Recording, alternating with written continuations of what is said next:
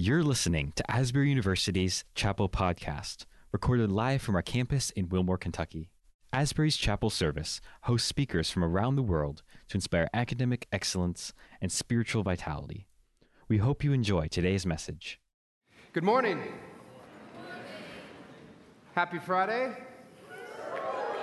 Yes. Hey, before I start, I wanted to say a friend of mine, Professor Nathan Miller, made me aware recently of the Asbury Lookalike website. Naturally, I was curious to see, was I on there? So sure enough, I went to the site, and I was. And I got to be honest with you, this is interesting because I thought to myself, here we go again. You see, oftentimes people will run up to me and say, Antonio Banderas, can I have your autograph? And I have to say, I'm not Antonio Banderas. My name's Kevin Brown. I work at Asbury. So not surprised. Hey, this morning, I am really excited and enthusiastic to talk to you about this particular subject. Asbury is a Christian liberal arts university in the Wesleyan-Holiness Tradition. Now, there's a lot that can be unpacked from that very statement, but this morning, I want to give specific attention to our theological heritage. What does it mean to be a Wesleyan school or a Wesleyan holiness school? Now, a few disclaimers to this. First and foremost, this is not exhaustive. We could literally spend every chapel between now and the end of the year and not mine the depths of what this means for us theologically. Second, some of what I will describe today can be described or defined under the Wesleyan holiness tradition, while other parts might be within the broader Wesleyan tradition, and there is a difference. But finally, let me quickly say that it's not as if Asbury has some inordinate, I'm trying to think of the right word. We don't have some odd fascination with John Wesley as a person necessarily. Rather, Wesley, as former President Dr. David Gyertsen says, Wesley is a case study for us as a school. In other words, John Wesley and his theology are valuable insofar as it pulls forward New Testament theology, and Wesleyanism is valuable insofar as it pulls forward early church practice. So let me jump right into it. I'm going to go through some distinctives of our Wesleyan and Wesleyan holiness tradition and what that actually means for us here at Asbury University and hopefully for you as a Christian seeking to be more like Jesus Christ. So the first distinctive is the primacy of Scripture. That Scripture is the guidepost for Christian life and for doctrine and for reality. Now, this is not a new claim or a controversial claim within Christian circles, but the real issue relates to our interpretation of Scripture. We see in Luke 10, the parable of the Good Samaritan, we have a lawyer, and the lawyer comes up to Jesus and says, "What must I do to inherit eternal life?" And Jesus says something very theologically important here. What is written in the law, and how do you read it?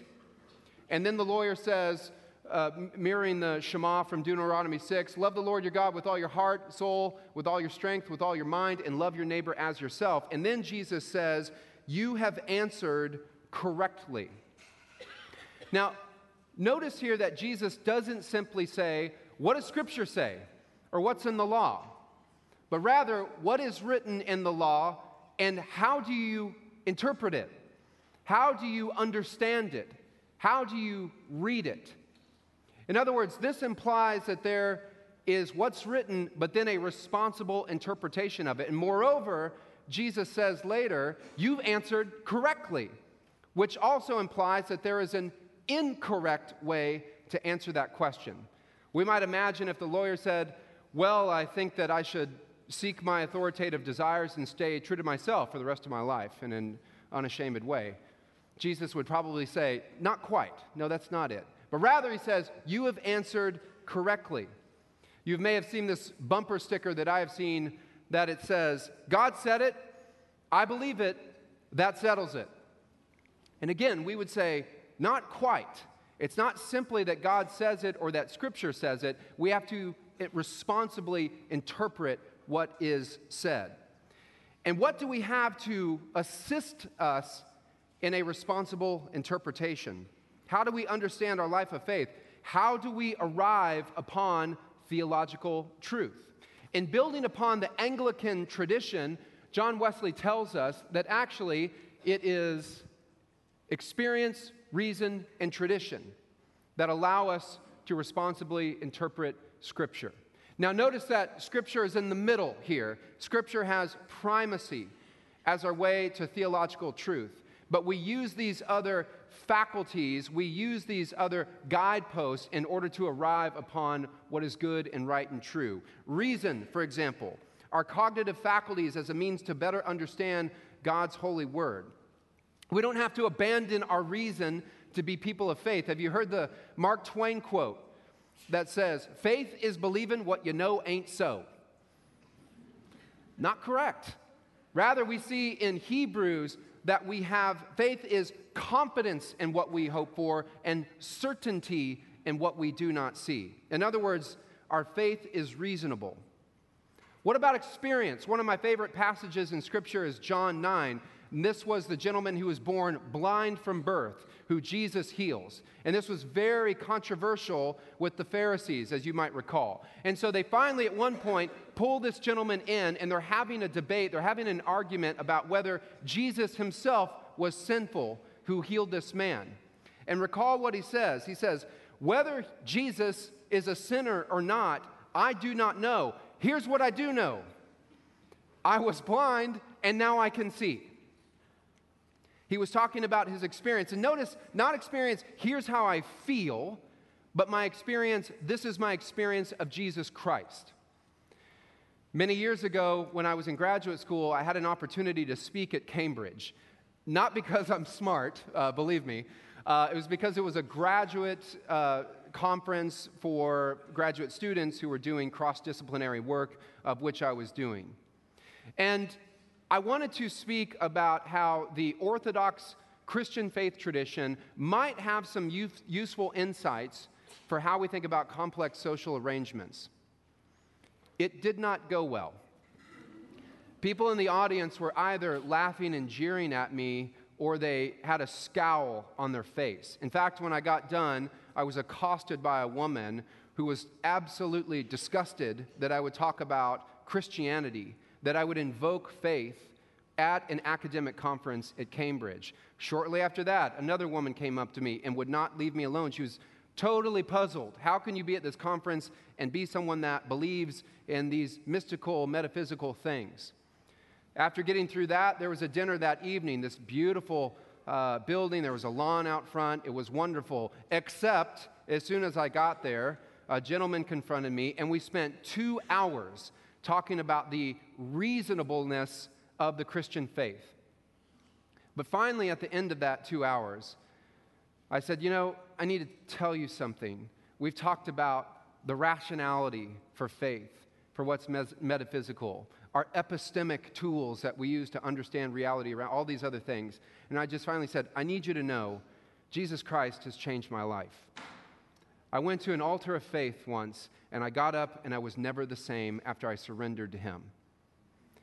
As you can imagine, the conversation ended then. He said, that's nice. But it's true. It's my experience of Jesus. Not simply what's up here, but my experience that I have. And finally, we have tradition. Tradition is what G.K. Chesterton calls the democracy of the dead, the collected wisdom of the past. You and I know we're not ahistorical beings that just pop out of nowhere ex nihilo, right? We're born into stories, as one philosopher puts it. Earlier this year, there was a prominent person of faith who said their faith was shaky, but they made this quote, "How could a God of love send people to hell? No one talks about it." Now, I don't want to be uncharitable. Maybe they had a different context, but just at face value, that's a silly comment. People have been talking about this for centuries upon centuries. We have tradition, and we can look to that tradition as a guidepost for our faith. Now again, these tools, these guideposts aren't equal to Scripture, but they are lenses, rational lenses, experiential lenses, cultural lenses by which we can understand Scripture. All right, number 2, a distinctive is both and theology. Not either or, but some both and theology. Let me give a couple of prominent examples. First and foremost, John Wesley had this, what we might call a Roman Catholic sensibility, that our practices, our habits, our rituals, these things shape us and they liturgize us and they catechize us into certain kinds of people. I once was talking to some students about this, and I said, who in here is a rabid UK fan? And of course, several raised their hands. And I said, did someone sit down with you at one point and give you this clear intellectual argument as to why you should be a UK fan? Of course not. You're liturgized into it. There are practices, there are habits, there are experiences. And so Wesley recognized that, but he also recognized what we might call evangelical sensibilities as well. In other words, these are grace, life in the Spirit, a new birth, things that we can't do in ourselves that only God can do for us. Another both and for Wesley would be acts of piety and acts of mercy. Both of these are means for you and I to understand God's grace. They're means of grace. Acts of piety, scripture reading, prayer, fasting, contemplation, sacramental acts, Bible study with groups of others. These things that we do that fulfill and fortify us as people of faith and as followers of Jesus Christ. But also acts of mercy, good works, visiting prisoners, feeding the hungry, taking up the plight of the poor and the marginalized. We can hold these two together. I always thought it was fascinating, James 1:27, that true religion is to look after orphans and widows and to keep oneself unstained by the world. Our righteous acts towards others to show the love of Jesus Christ, as well as acts of piety that build us and fulfill us and fortify us, as mentioned, to be more and more like Jesus. Distinctive number 3 is grace. Now, grace is the scandal of Christianity in many ways, and I say that because many other religions, you earn your salvation. You work for your salvation in some way. And we know in the Christian faith, it is through grace that we are saved. We receive grace. You've heard it described as a gift or an unmerited favor that we have. But while Wesley affirmed that we are pardoned by our grace, grace also empowers us as well. In other words, it isn't something done for us, but it is something that is done in us. And Wesley talks about prevenient grace. You heard Kaylin Moran talk about this a few weeks ago. Convicting grace, justifying grace, sanctifying grace. And they're all one thing. There are different ways that we experience God's grace. Steve Deneff, who's been here many times before, he says, the real debate has never been over how many works of grace there are, but over what grace can do once you and I fully cooperate, and whether or not this can happen in our lifetime. Distinctive number 4. Distinctive number 4. Bam, there we go. Holiness and everlasting habits. Like Martin Luther, Wesley held a view of justification, that we are justified before God because of Christ's atoning work on the cross. Again, nothing controversial there. But while our faith alone may save us, the meta-narrative of Scripture says that if our faith is alone, it probably isn't faith. Okay? So in other words, our life of faith is not simply about being justified before God, but rather it's also about our sanctification. There are different ways of describing this. To be sanctified means to be set apart and to be made holy. It is to be cleansed. It's the manifestation of the fruits of the Spirit in our life. Love, joy, peace, patience, kindness, generosity, faithfulness, gentleness, self-control. For Wesley, holiness and sanctification is the establishment of the love of God in the soul without any rival. Later he says it's where our motion accords with His will. It is possessing, he says also, the mind of Christ that Paul talks about in Philippians 2. And we might think about what is the relationship between this holiness and how we think about sin. And I say this because much of our theology suggests that sin actually characterizes our life, that sin actually characterizes the Christian life. There was a worship service once where the leader got up, and before he began to sing, he said, "I've been sinning all week, but today I am here to worship." And I want to say to you that that would be a bizarre quote in the early church. That'd be a bizarre statement. So I want to share a statement here, and hopefully this makes sense to you. There is a difference between the inability to sin and the ability not to sin. Again, there is a difference between the inability to sin and the ability not to sin. The first says we can't sin, but the second says we don't have to. As Dr. Bounds might put it, we may always have the capacity to sin, but we don't have to live in its grip. I've shared a quote with some by Christopher West. He writes this wonderful little book. It's a companion to Pope John Paul II's Theology of the Body. But in it, he said, it's as if you and I are driving around with flat tires. And this is all we've ever known, is to have a car with flat tires. And the rubber is shredding off the tires, and the rims are getting dented, and it's a bumpy ride. And we just think this is the way it is because we've always been driving this way. And then West comes in and says, Jesus came so that you and I could have air in the tires. So that you and I could say, this is how it's supposed to work.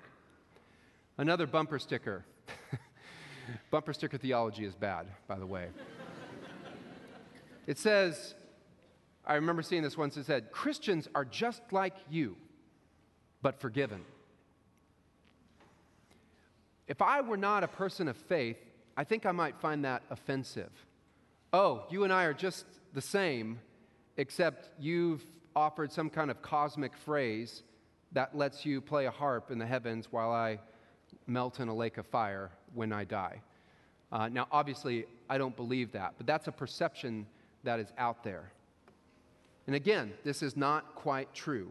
We don't have to live in the grip of sin, and we have the opportunity to be different, sanctified, and set apart. I've mentioned many times, I'll say it again because it's such a great quote. Gypsy Smith, British evangelist, he said there are 5 Gospels, Matthew, Mark, Luke, John, and the Christian, and most people will never read the first 4. How is your life being read to others? Related to this, Wesley doesn't simply use the phrase holy, he uses the phrase holy love. I've said before, to love is human. In many ways, I was taught growing up that I secured my salvation with the faculties above my neck.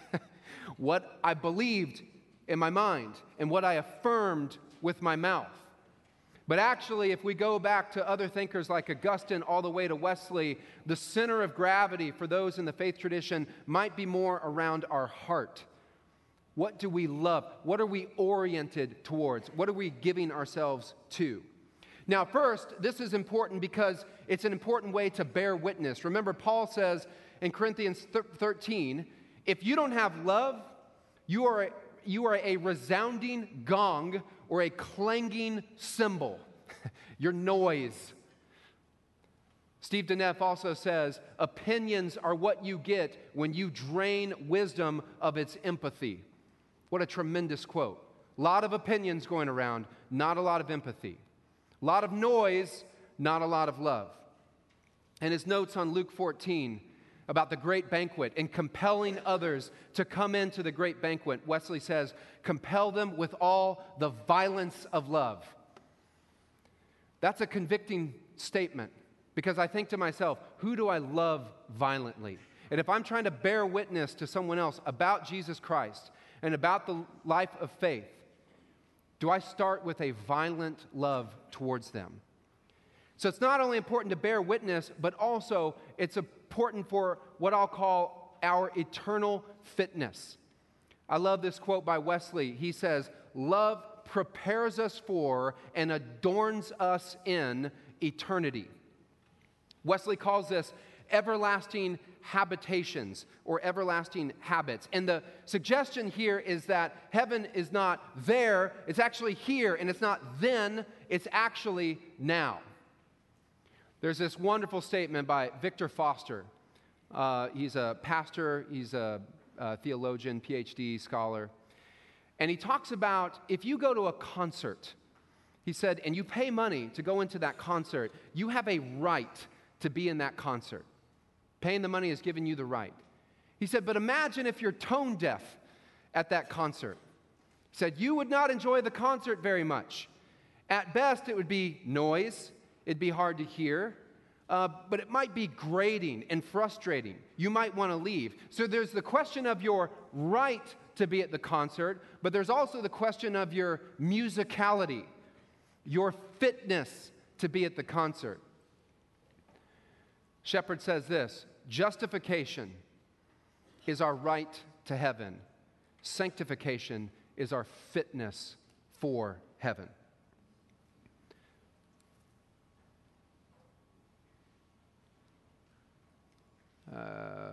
Yes, there we are. Let me skip ahead one more. Yeah, I may need your help in the back. Wesley has this great quote, without the righteousness of Christ, we could have no claim to glory. Without holiness, we could have no fitness for it. Where does this cash out? Here's why this is important. Again, a statement I want to be careful with. Holiness is not simply a requirement for heaven. It is the environment of heaven. Does that make sense? Holiness is not simply a requirement for heaven. It is the environment of heaven. It's not simply a condition. It's the condition of heaven. So if you're selfish, if you hoard your wealth, if you're xenophobic, if you're racist, if you're mistrustful, if you're hateful to others, if you're poisonous, if you're slanderous, if you're constantly suspicious, if you view people as obstacles and threats to you, if your view of freedom is a lack of commitments and total autonomy, then the question of whether you get into heaven is actually less relevant than the question of, do you even want to be there or not? I mentioned this question earlier, how could a loving God send someone to hell? My refrain to that is, how could a loving God make someone go to a place, heaven, they don't want to be? In his book, Notes from the Tilt-A-Whirl, N.D. Wilson describes this story of a student and her atheist student, her Protestant professor, and they're going out to eat with a group after class. And in the middle of the dinner, she bluntly looks at the professor and says, "Do you think I'm going to hell?" And the professor looks back at her and says, "Don't you want to?" She's shocked by this. He said, "God is who he is. Do you want to be with him?" The question isn't whether do you get to go to heaven. The question is, do you want to be in a heavenly reality? And I think the question is equally relevant to us today. Eternity is not simply a matter of what we believe. It's also a matter of what we want. What is our heart aimed towards? Our holy love. Distinctive number 5 is wholeness. Very quickly, one of Wesley's most popular books during his lifetime was Primitive Physic. The book is about diet and exercise, health, and well-being. Now, doctors won't exactly pull this off the shelf these days when they want to consult the best practices. But here's the point. Wesley possessed a full and holistic picture of what it meant to be a human being. He didn't elevate spiritual health at the expense of physical or emotional well-being.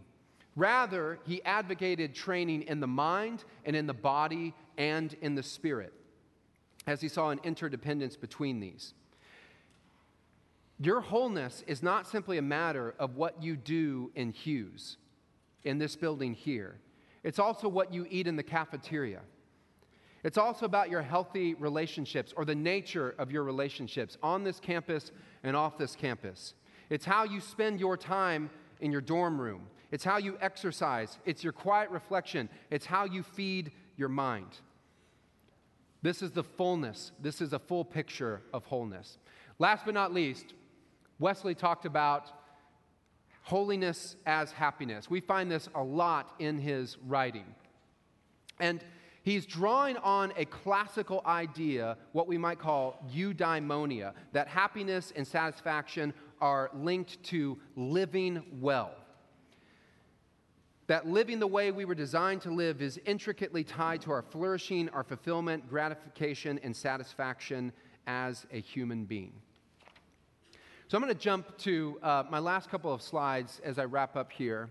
Again, not exhaustive, but I want to give a taste of some of these salient features, distinctives of our institution. I'm reading a book right now by David Kinnaman. He's the president of the Barna organization. He has this wonderful line in it where he says, ministry should excavate questions that lie at the heart of the human experience and to help people to grapple with the answers found in Jesus. And let me just share with you, when I prepare for messages like this, I think about my thoughts in school and these things, but the dominant thing I have to tell you in the back of my mind is, what did my 20-year-old self, sitting where you're sitting years ago, need to hear? And what questions needed to be excavated for me and grappled with and brought to bear against the truth of Jesus Christ and our Christian faith tradition? So let me think through a few of these with you. First and foremost, what guidepost are you using today to arrive upon what is good and right and true? What is authoritative to you about those guideposts?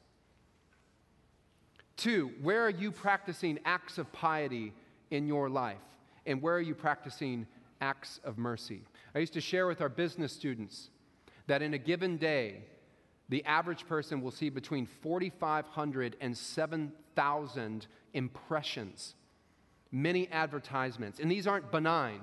These are things telling you what to believe, what to pursue, what is right, what is popular, what will give you your best life.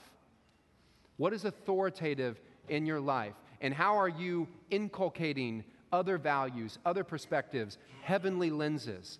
As William Blake says, not simply seeing with the eye, but through it, with a heart and with a conscience and with a biblical mindset. How are you serving others in acts of mercy? Are you receiving God's grace today as a pardon or as power? Or both, hopefully.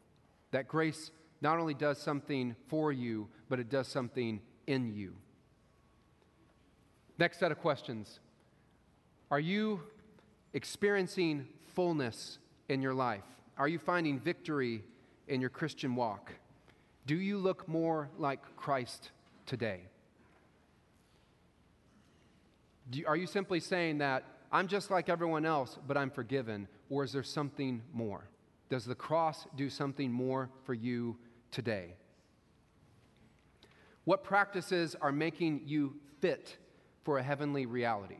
The very practices, the rituals, the symbols, the things that you do right now, are they preparing you for a heavenly reality? Are you fit for a heavenly reality? Where are you practicing and experiencing wholeness across every dimension of your life? And finally, what are you designed for? Are you, as Paul says, taking hold of the life that really is life? We've quoted John 10:10 several times in here this semester, the abundant life. And can I just end by saying to you, Asbury, this is not about following rules. It's about becoming the best version of yourself. I want you to be educated, rigorous, relevant education, get a job, set the world on fire, all these great things. But I want you to leave here the best version of yourself. More like Jesus Christ, more into the fullness of Christ and who God designed you to be, and more into the best version of who you are.